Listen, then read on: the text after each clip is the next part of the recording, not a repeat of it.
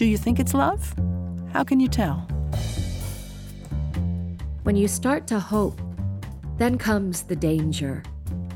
You begin to think that love is like song lyrics, and then you're in trouble. I'm Meg Wolitzer, and on this week's Selected Shorts, we'll hear stories about figuring it out, performed by Mia Dillon and Jennifer Ikeda. Stay with us.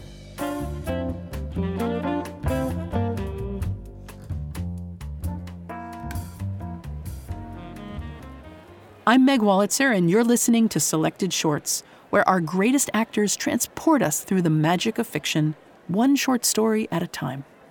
On this particular show, love stories. Or maybe not. How do we actually know when it's love? It's not like there's a definitive test. And what if it's not quite love, but maybe as good as it gets? Our two stories delve into this tricky and traditional subject. In one, a woman is baffled by her attraction to a modern-day caveman.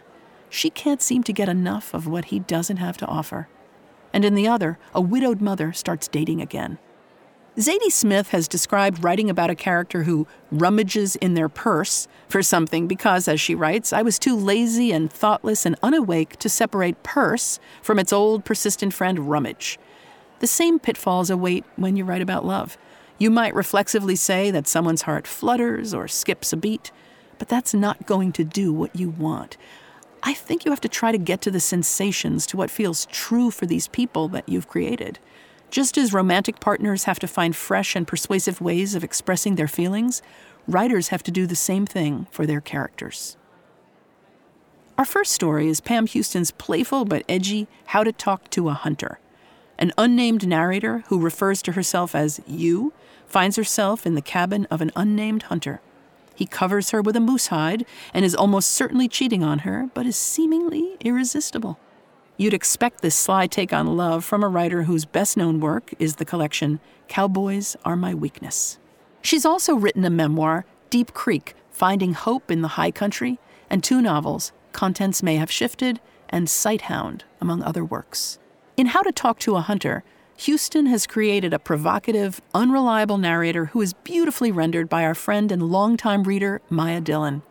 Dillon's theater credits include Crimes of the Heart and Three Sisters and Gods and Generals, among other shows. Here she is to tell all.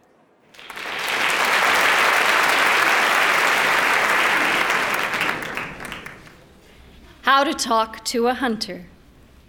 When he says skins or blankets, it will take you a moment to realize that he's asking which you want to sleep under. And in your hesitation, he'll decide that he wants to see your skin wrapped in the big black moose hide.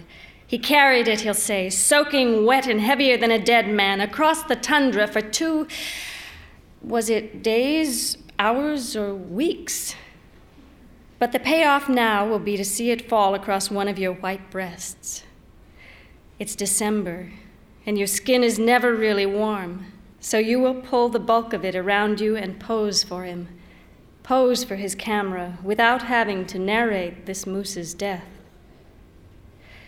You will spend every night in this man's bed without asking yourself why he listens to top 40 country, why he donated money to the Republican Party, why he won't play back his messages while you are there.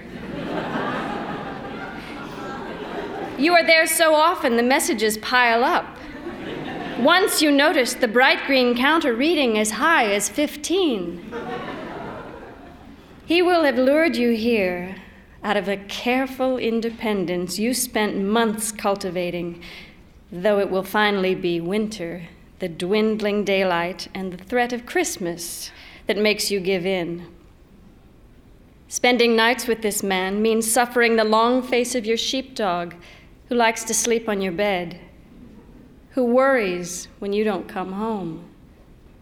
But the hunter's house is so much warmer than yours, and he'll give you a key, and just like a woman, you'll think that means something. It will snow hard for 13 straight days. Then it will really get cold. When it is 60 below, there will be no wind and no clouds, just still air and cold sunshine. The sun on the windows will lure you out of bed, but he'll pull you back under. The next 2 hours he'll devote to your body. With his hands, with his tongue, he'll express what will seem to you like the most eternal of loves. Like the house key, this is just another kind of lie. Even in bed, especially in bed, you and he cannot speak the same language. The machine will answer the incoming calls.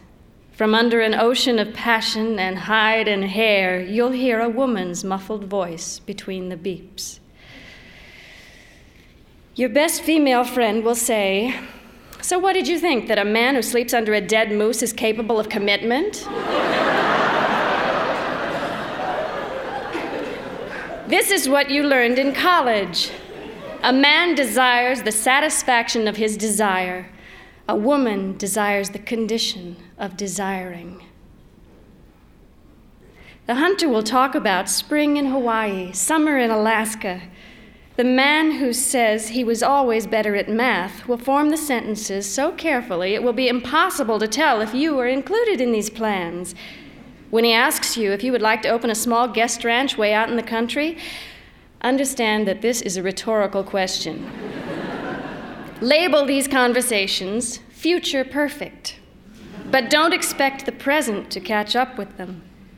Spring is an inconceivable distance from the December days that just keep getting shorter and gray. He'll ask you if you've ever shot anything, if you'd like to, if you ever thought about teaching your dog to retrieve. Your dog will like him too much. Will drop the stick at his feet every time. Will roll over and let the hunter scratch his belly. One day, he'll leave you sleeping to go split wood or get the mail, and his phone will ring again. You'll sit very still while a woman who calls herself something like Patty Coyote leaves a message on his machine. She's leaving work, she'll say, and the last thing she wanted to hear was the sound of his beautiful voice. Maybe she'll talk only in rhyme. Maybe the counter will change to 16. You'll look a question at the mule deer on the wall, and the dark spots on either side of his mouth will tell you he shares more with this hunter than you ever will. One night, drunk, the hunter told you he was sorry for taking that deer, that every now and then there's an animal that isn't meant to be taken, and he should have known that deer was one. Your best male friend will say, "No one who needs to call herself Patty Coyote can hold a candle to you, but why not let him sleep alone a few nights just to make sure?" The hunter will fill your freezer with elk burger, venison sausage, organic potatoes, fresh pecans. He'll tell you to wear your seatbelt, to dress warmly, to drive safely. He'll say you are always on his mind, that you're the best thing that's ever happened to him, that you make him glad that he's a man. Tell him it don't come easy. Tell him freedom's just another word for nothing left to lose. These are the things you'll know without asking. The coyote woman wears her hair in braids. She uses words like howdy. She's man enough to shoot a deer. A week before Christmas, you'll rent It's a Wonderful Life and watch it together, curled on your couch, faces touching. Then you'll bring up the word monogamy. He'll tell you how badly he was hurt by your predecessor. He'll tell you he couldn't be happier spending every night with you. He'll say there's just a few questions he doesn't have the answers for. He'll say he's just scared and confused. Of course, this isn't exactly what he means. Tell him you understand. Tell him you're scared too. Tell him to take all the time he needs. Know that you could never shoot an animal, and be glad of it. Your best female friend will say, "You didn't tell him you loved him, did you? Don't even tell her the truth. If you do, you'll have to tell her he said this. I feel exactly the same way. Your best male friend will say, didn't you know what would happen when you said the word commitment? But that isn't the word you said. He'll say, commitment, monogamy, it all means just one thing. The coyote woman will come from Montana with the heavier snows. The hunter will call you on the day of the solstice to say he has a friend in town and can't see you. He'll leave you hanging your Christmas lights. He'll give new meaning to the phrase, longest night of the year. The man who has said he's not so good with words will manage to say 8 things about his friend without using a gender-determining pronoun. Get out of the house quickly. Call the most understanding person you know that will let you sleep in his bed. Your best female friend will say, so what did you think? That he was capable of living outside his gender? When you get home in the morning, there's a candy tin on your pillow. Santa, obese and grotesque, fondles 2 small children on the lid. The card will say something like, from your not-so-secret admirer. Open it. Examine each carefully made truffle. Feed them, one at a time, to the dog. Call the hunter's machine. Tell him you don't speak chocolate. Your best female friend will say, at this point, what is it about him that you could possibly find appealing? Your best male friend will say, can't you understand that this is a good sign? Can't you understand that this proves how deep he's in with you? Hug your best male friend. Give him the truffles the dog wouldn't eat. Of course, the weather will cooperate with the coyote woman. The highways will close. She will stay another night. He'll tell her he's going to work so he can come and see you. He'll even leave her your number and write "me at work" on the yellow pad of paper by his phone. Although you shouldn't, you'll have to be there. It will be you and your nauseous dog and your half-trimmed tree all waiting for him like a series of questions. This is what you learned in graduate school. In every assumption is contained the possibility of its opposite. In your kitchen, he'll hug you like you both might die there. Sniff him for coyote. Don't hug him back. He will say whatever he needs to win. He'll say, it's just an old friend. He'll say the visit was all the friend's idea. He'll say the night away from you has given him time to think about how much you mean to him. Realize that nothing short of sleeping alone will ever make him realize how much you mean to him. He'll say that if you can just be a little patient, some good will come out of this for the 2 of you after all. He still won't use a gender-specific pronoun. Put your head in your hands. Think about what it means to be patient. Think about the beautiful, smart, strong, clever woman you thought he saw when he looked at you. Pull on your hair, rock your body back and forth. Don't cry. He'll say that after holding you, it doesn't feel right holding anyone else. For holding, substitute fucking. Then take it as a compliment. He will get frustrated and rise to leave. He may or may not be bluffing. Stall for time. Ask a question he can't immediately answer. Tell him you want to make love on the floor. When he tells you your body is beautiful, say, I feel exactly the same way. Don't, under any circumstances, stand in front of the door. Your best female friend will say, they lie to us, they cheat on us, and we love them more for it. She'll say, "It's our fault. We raised them to be like that." Tell her, "It can't be your fault. You've never raised anything but dogs."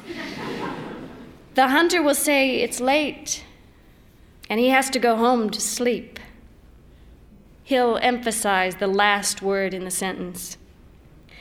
Give him one kiss that he'll remember while he's fucking the coyote woman. Give him one kiss that ought to make him cry if he's capable of it, but don't notice when he does. Tell him to have a good night. Your best male friend will say, "We all do it. We can't help it. We're self-destructive. It's the old bad boy routine. You have a male dog, don't you?" The next day, the sun will be out, and the coyote woman will leave. Think about how easy it must be for the coyote woman and a man who listens to Top 40 country. The coyote woman would never use a word like monogamy. The coyote woman will stay gentle on his mind. If you can, let him sleep alone for at least one night. If you can't, invite him over to finish trimming your Christmas tree. When he asks you how you are, tell him you think it's a good idea to keep your sense of humor during the holidays. Plan to be breezy and aloof and full of interesting anecdotes about all the other men you've ever known. Plan to be hotter than ever before in bed and a little cold out of it. Remember that necessity is the mother of invention. Be flexible. First, he will find the faulty bulb that's been keeping all the others from lighting. He will explain in great detail the most elementary electrical principles. You will take turns placing the ornaments you and other men, he and other women have spent years carefully choosing. Under the circumstances, try to let this be a comforting thought. He will thin the clusters of tinsel you put on the tree. He'll say something ambiguous like, "Next year you should string popcorn and cranberries." Finally, his arm will stretch just high enough to place the angel on the top of the tree. Your best female friend will say, "Why can't you ever fall in love with a man who will be your friend?" Your best male friend will say, "You ought to know this by now. Men always cheat on the best women." This is what you learned in the pop psychology book. Love means letting go of fear. Play Willie Nelson's Pretty Paper. He'll ask you to dance. And before you can answer, he'll be spinning you around your wood stove. He'll be humming in your ear.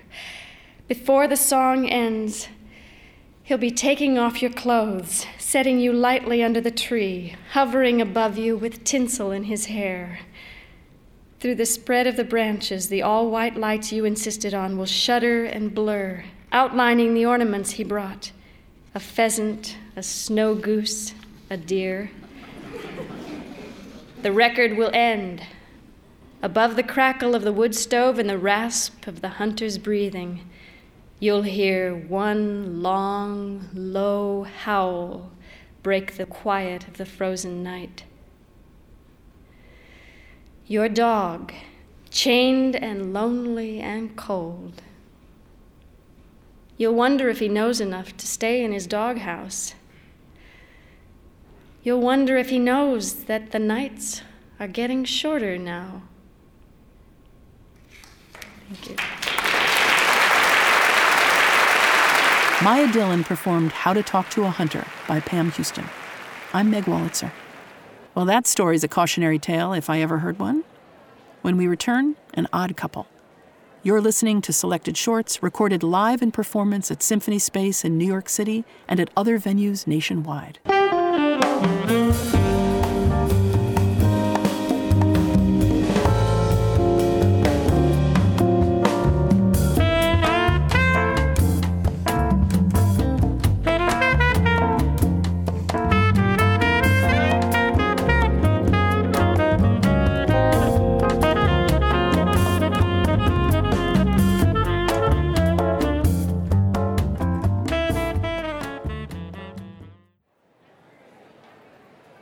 Welcome back to Selected Shorts. I'm Meg Wolitzer. We'll get to our next story in a minute, but we wanted to let you know about a special shorts event. On Saturday, March 26th, at our home theater, Symphony Space in New York City, we're mounting a day-long, wall-to-wall Selected Shorts. From 11 a.m. to 11 p.m., we'll hear brand new stories from authors such as Lauren Groff, Edwige Danticat, Edgar Carrot, Carmen Maria Machado, and Dave Eggers, performed by actors including Tony Shalhoub, Jane Curtin, Liev Schreiber, and B.D. Wong. These tales are featured in our new book, Small Odysseys, but you can experience them live. To see the show in person, just come to Symphony Space on the Upper West Side on March 26th, anytime from 11 a.m. to 11 p.m. And you don't even have to live in New York to be in on the party. To join the free live stream from home on March 26th, or for further details about wall-to-wall Selected Shorts, just go to selectedshorts.org.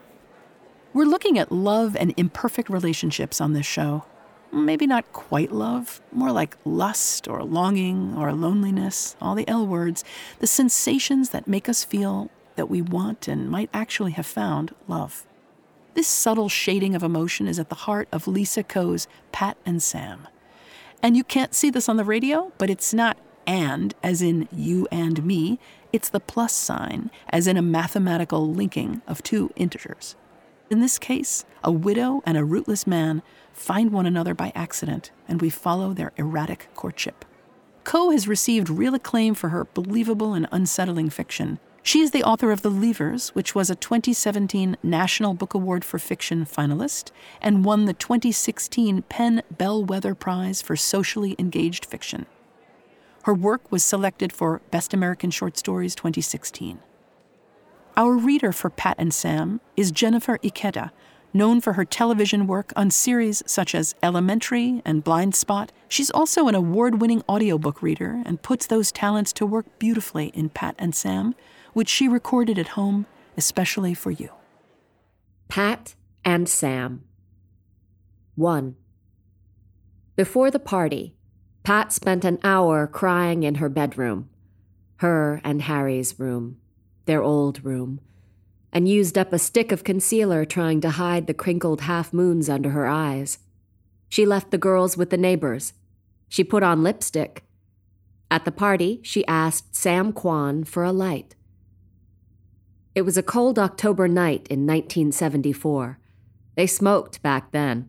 Everybody did.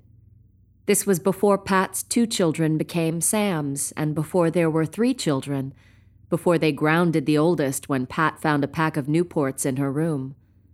By then, they would have forgotten their own youth, or rather, they would hold their children to higher standards. The children would be confident and happy. They'd feel entitled to happiness, and for that, Pat and Sam would resent them. Pat told Sam she used to live in the city, but now she lived in Jersey. Some friends had invited her to the party, so she'd driven out to her old neighborhood in Queens. "Where I live," she said, "it's like the country, but there's a train to the city." Sam told Pat he lived in Brooklyn and never went to New Jersey. It must be nice to have trees and grass. The apartment was a dump, the room too hot and crowded, the moss-green carpet balding in patches like a neglected lawn.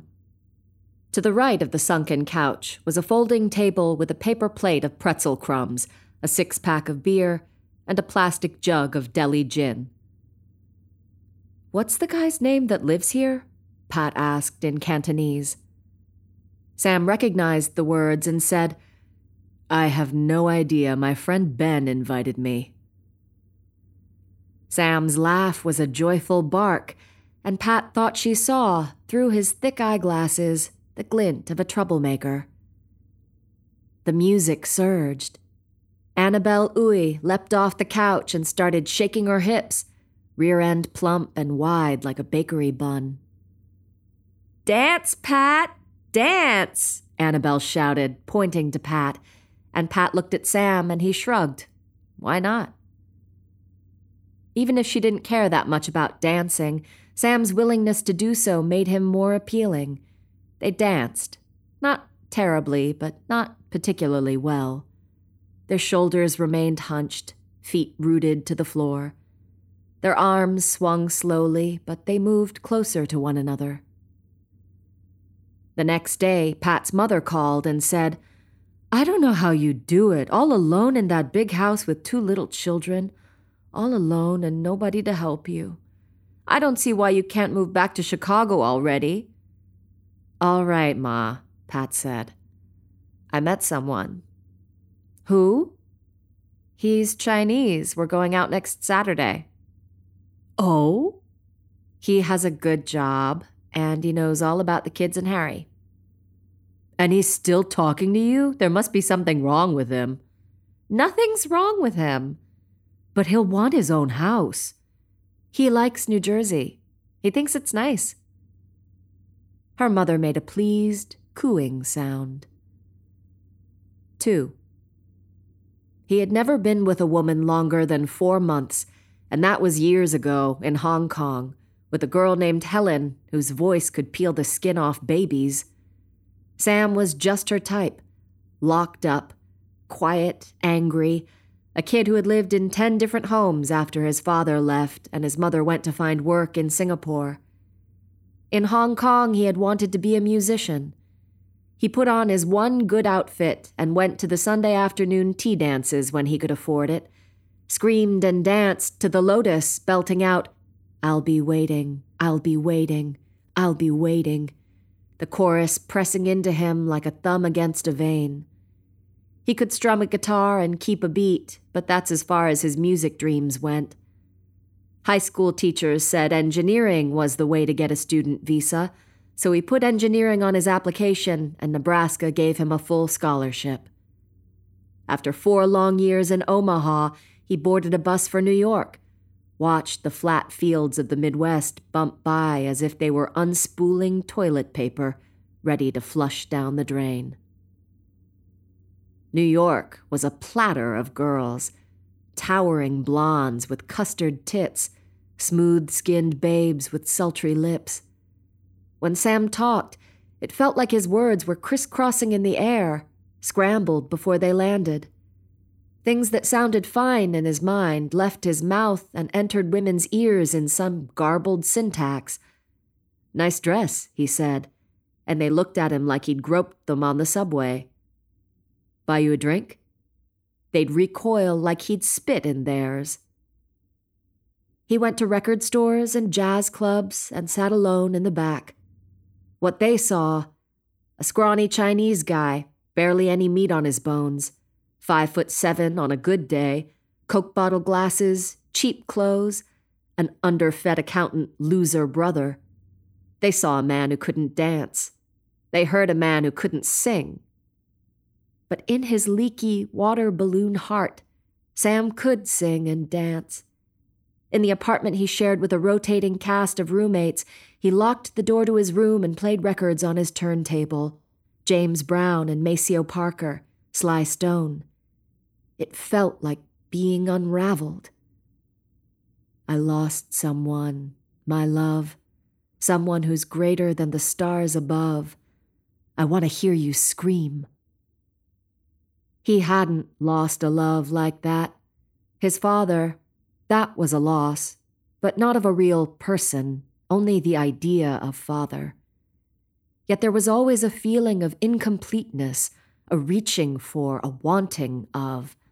Some thread left unstitched, the missing chunk. Late at night in his room, he dreamt of meeting a woman who would understand all of that, who would be able to listen to music and feel the notes crawl up her spine, who would sing along, who would dance with him, who would leave him alone. His buddy Ben lived with a girl named Lily in a studio apartment in Chinatown that smelled like overcooked eggs, both of them skinny enough that they'd sometimes share clothes. The idea of living with a girl seemed as incomparable to Sam as waking up on the moon. Shacking up, Ben called it. He cheated on Lily with a college girl who wore matching dresses, shoes, and panties, and a rich juxing with a Pomeranian that slept in her bed and woke him up by licking his toes.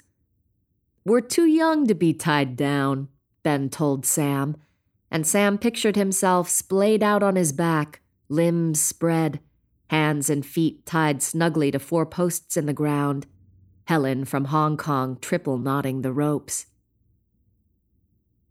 Pat was a woman with very little curve to her, smooth hips and flat ass, dark hair permed into a frizzy halo.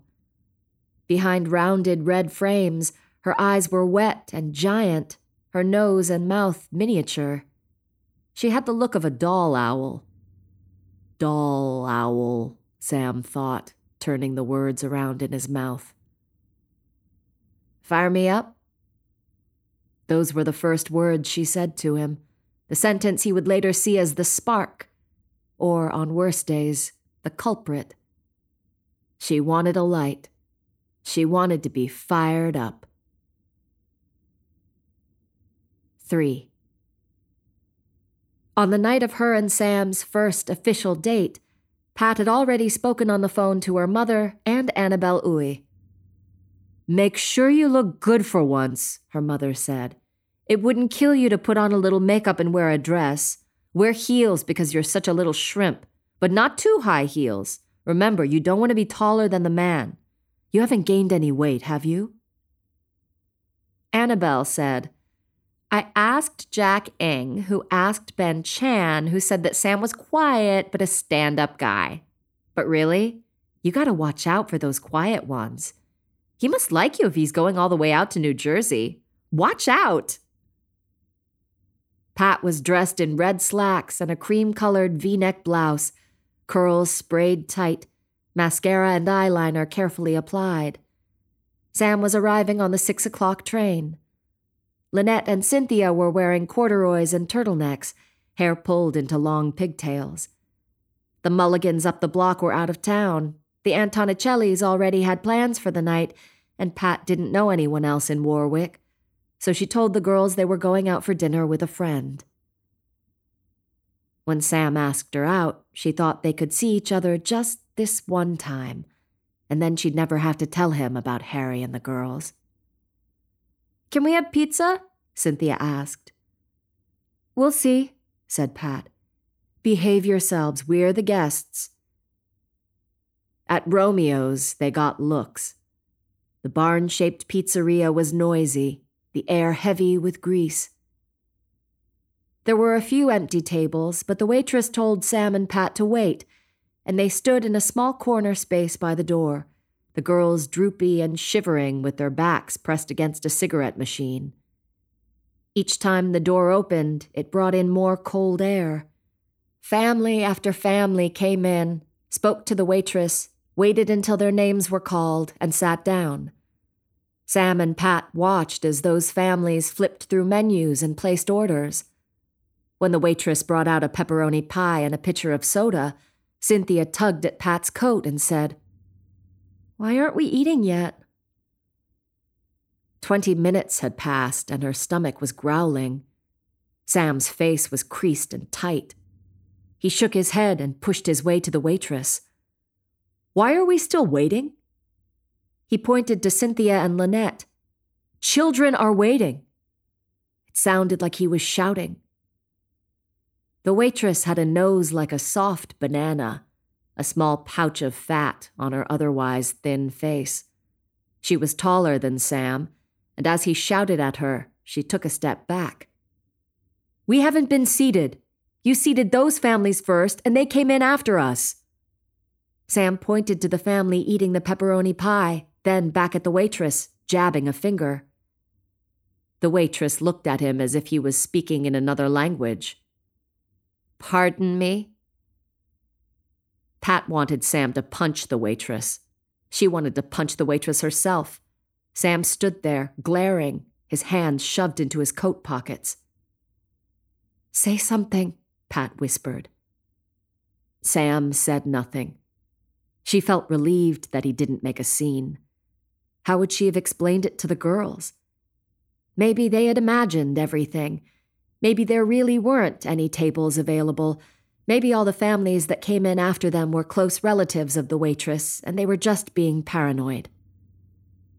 Let's go, Sam said. It was a command, a bark. Without looking back, he kicked the door open and walked out. Pat waited to see if he'd return or open the door for her, but he didn't.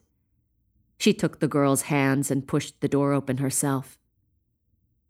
Sam stood in the parking lot with his fists balled. "Those fuckers! Don't yell. You're scaring the girls. They think they can walk all over us." Pat took out her car keys and wondered if she could ever return to Romeo's. "They're not all that bad." He took out a pack of cigarettes. "Want one?" "I don't smoke around the girls." Sam put the pack back into his pocket. The girls climbed into the back seat and stared at him. Pat wanted to give them a hug. Cynthia said, "I'm hungry." 4. Trees were different in New Jersey, bigger, more colorful. The train had rolled past houses with single-car garages, 3-block downtowns, stores with awnings, even an official town clock.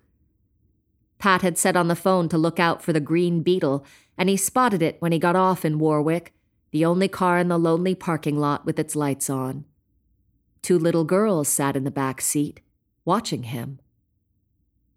"These are my daughters, Lynette and Cynthia. Say hello to Sam." "Hello," the children chorused. Sam's brain was flipping through the possibilities.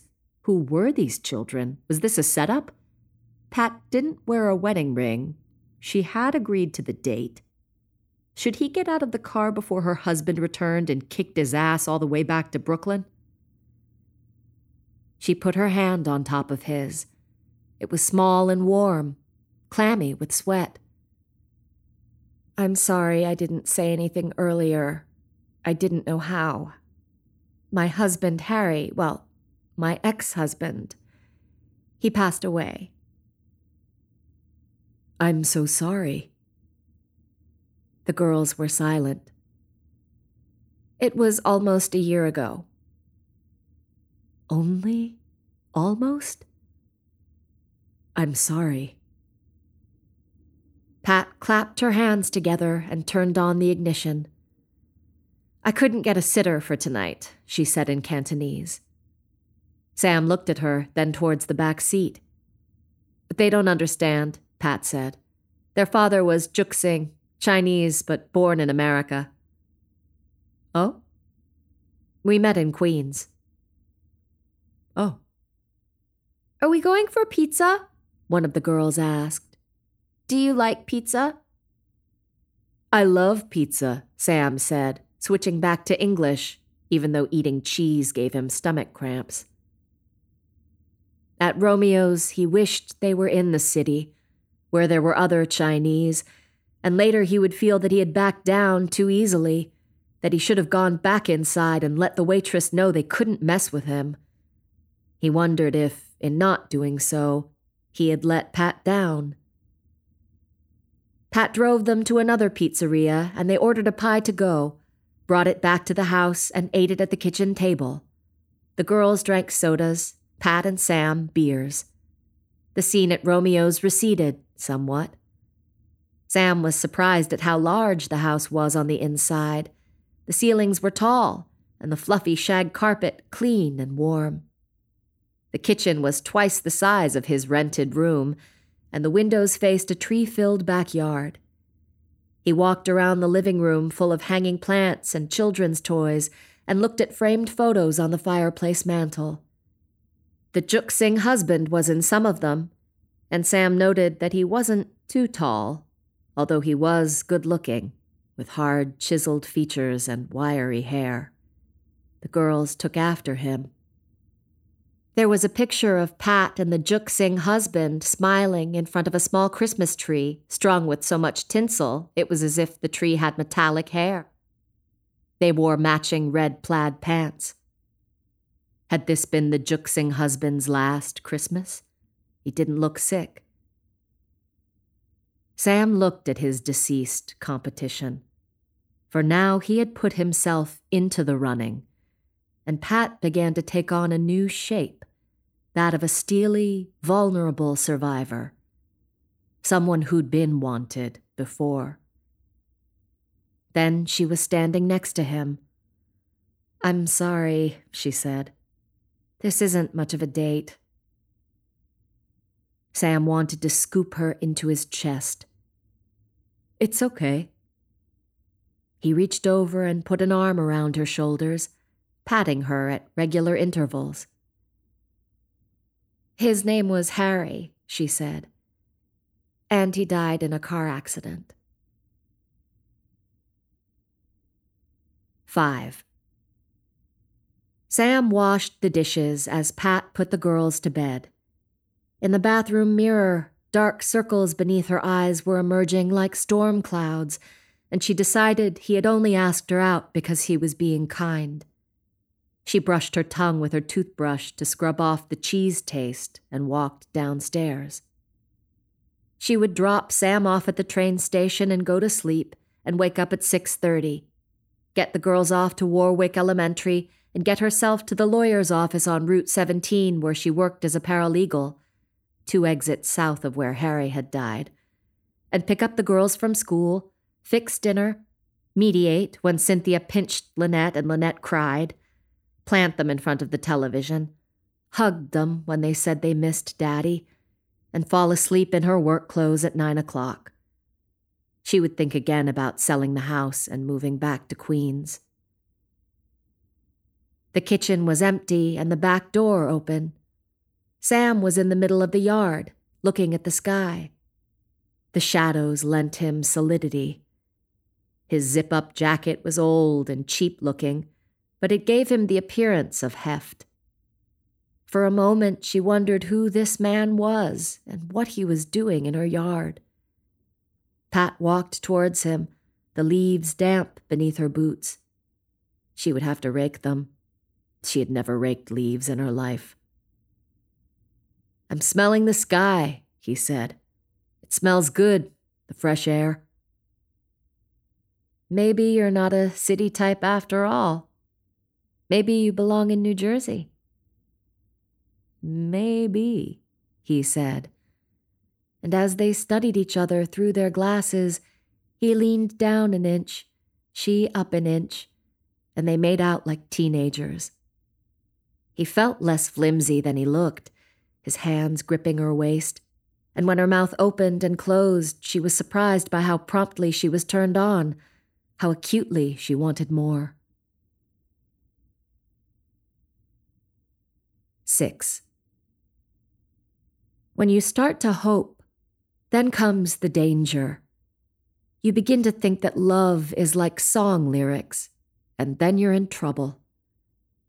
He listened to too much music, and he wanted too much, a deep gnawing, a terrible hunger, an uppercut to the heart. He pictured himself standing at Pat's doorway, holding flowers in one hand and a bundle of records in the other. They could save one another from all the lonely days after lonely days.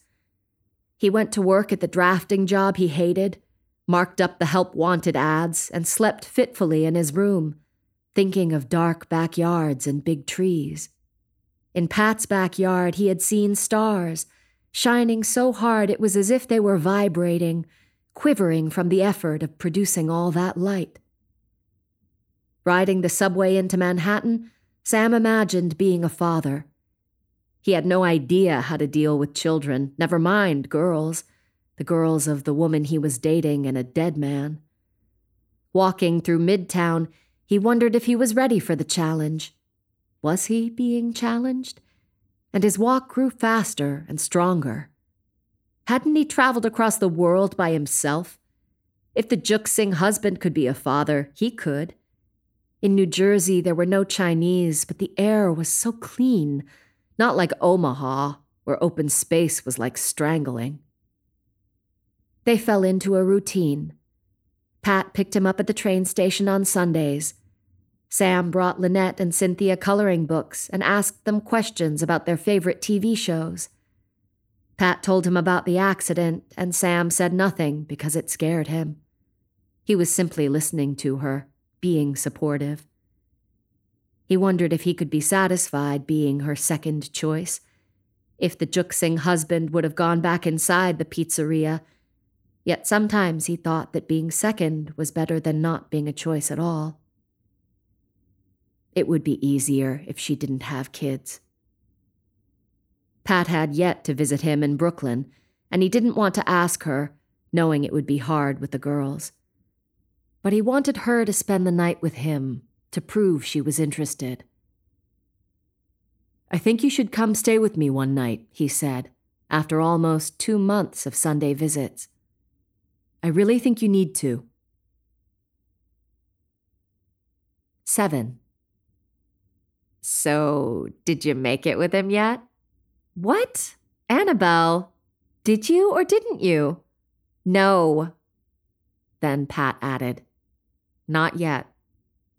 "Come on," said Annabelle. "There's no need to play the prude." "He's come by 6 Sundays in a row," Pat said. Annabelle laughed. "Now it's serious." Pat thought of the way her heart beat after she and Sam made out in the yard each Sunday, how they took their glasses off and looked at each other as if they were seeing new people. He looked bare, slippery, different. "Maybe I'm falling in love," she said. Annabelle screeched and dropped the phone.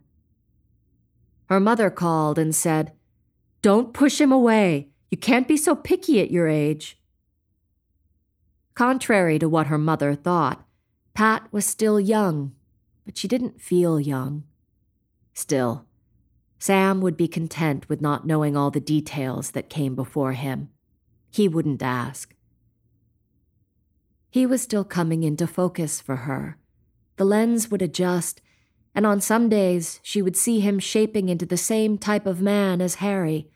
Slim hips and swagger, all muscle, ready to fire. Harry and Pat had worked next door to one another in Queens. He did taxes. She did filing. It seemed like before she knew it, she had married him, given birth to 2 children, and moved out to New Jersey, envisioning life as a whimsical crapshoot, a leisurely canoe ride down a river on an endless summer afternoon, floating on a current that would take her wherever it pleased. She played along, believing that she didn't have much of a choice, but she had chosen Harry. She had chosen him hard. There had been boyfriends before, mild-mannered boys that Pat neither loved nor hated. But they had judged her passiveness to be disinterest and eventually backed away. Only Harry had seen it for what it was, an invitation, a cracked door. She used to try to catch Harry in unguarded moments, look at him across the room as he ironed shirts in his boxer shorts, had to sit on her hands to stop herself from pushing herself into him. He had made her feel crazy and out of control, as if she'd wanted him until there was no want left in her. Whoever came next would get the crumbs. On other days, the lens would adjust and Sam's shape would recede, the lines of his body redrawn into another man, the illusion of cockiness fine-tuned into a shape Pat couldn't yet read.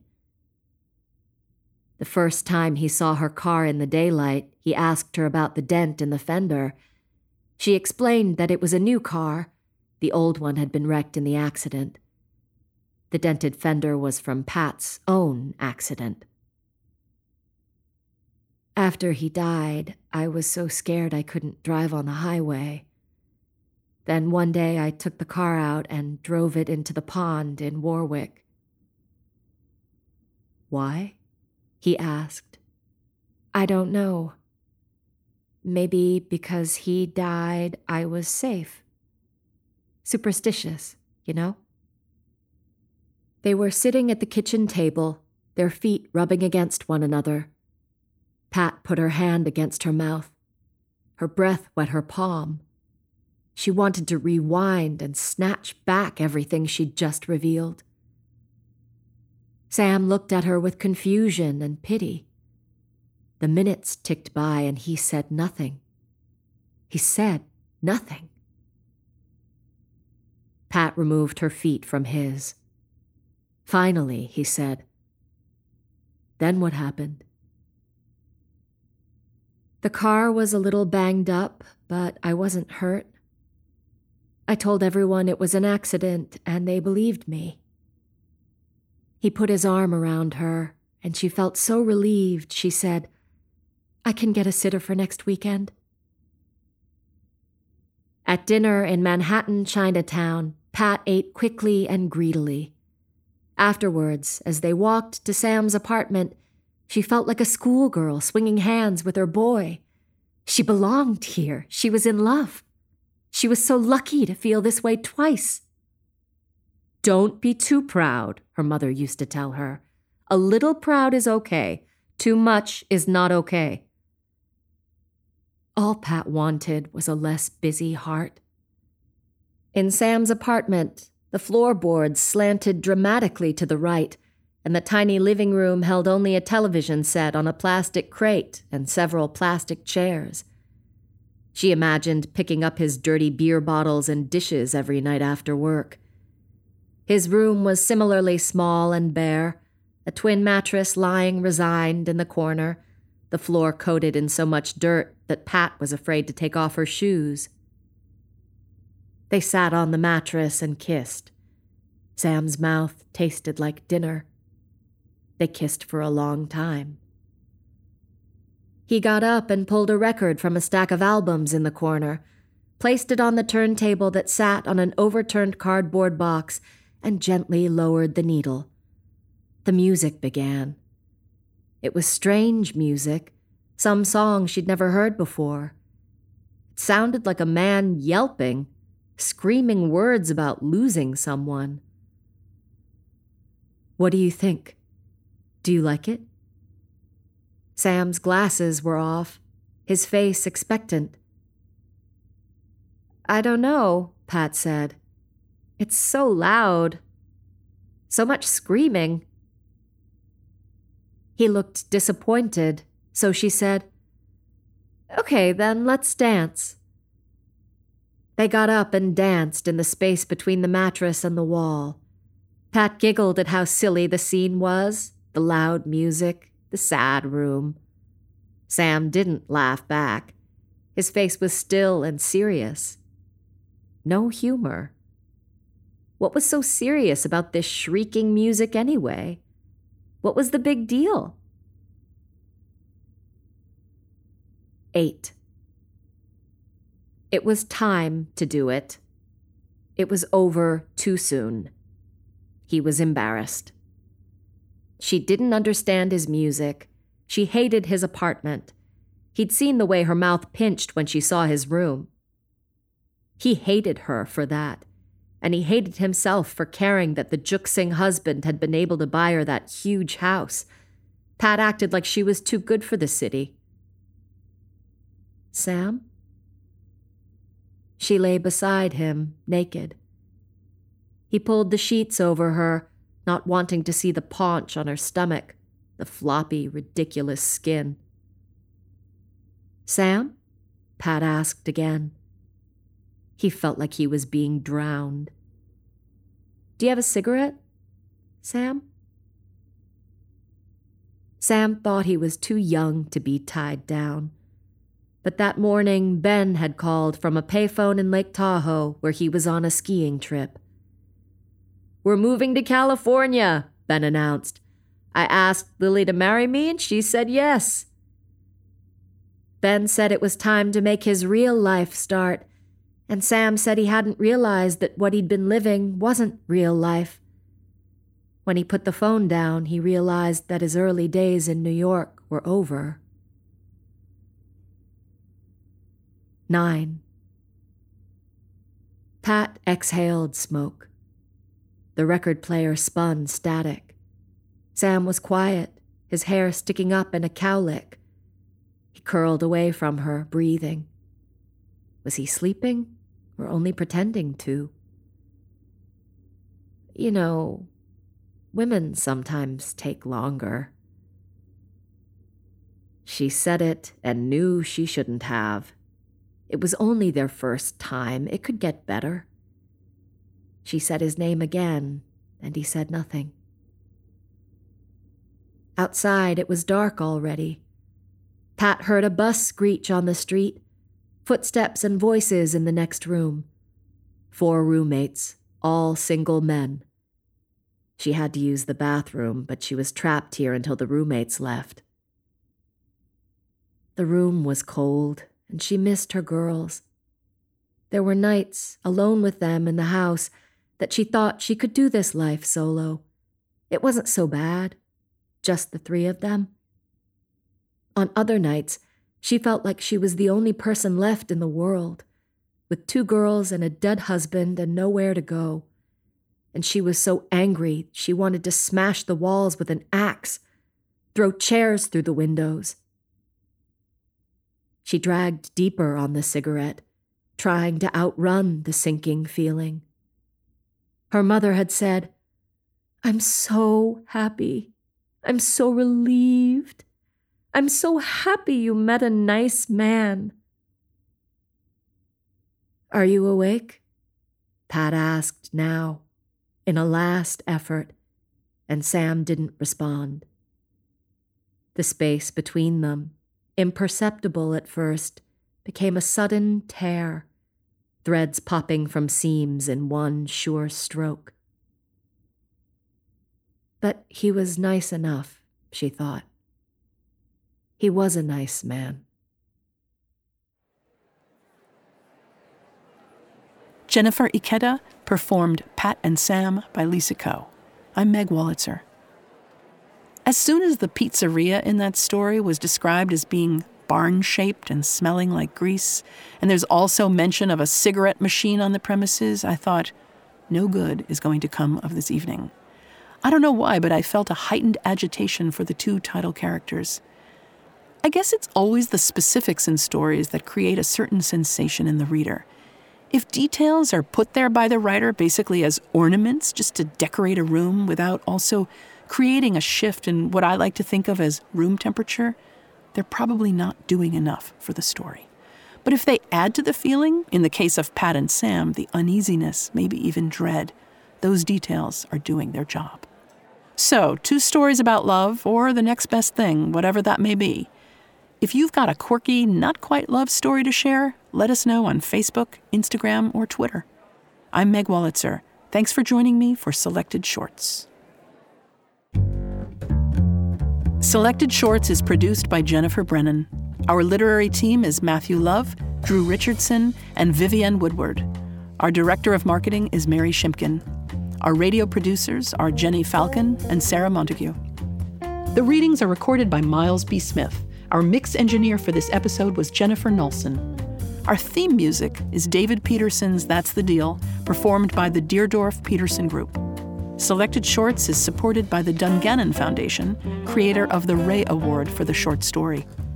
Support is also provided by the NYC COVID-19 Response and Impact Fund in the New York Community Trust, the Howard Gilman Foundation, the Schubert Foundation, the Sharina Endowment Fund, the Blanchette Hooker Rockefeller Fund, the Achilles and Bodman Foundation, the Henry Nias Foundation, the Consolidated Edison Company of New York, the Michael Tuck Foundation, the Vida Foundation, the Axe Houghton Foundation, the Lemberg Foundation, and the Grodzins Fund. Selected Shorts is also made possible by the National Endowment for the Arts and with public funds from the New York State Council on the Arts, with the support of Governor Kathy Hochul and the New York State Legislature. Symphony Space thanks our generous supporters, including our board of directors, producers circle, and members, who make our programs possible with their annual support. Selected Shorts is produced and distributed by Symphony Space.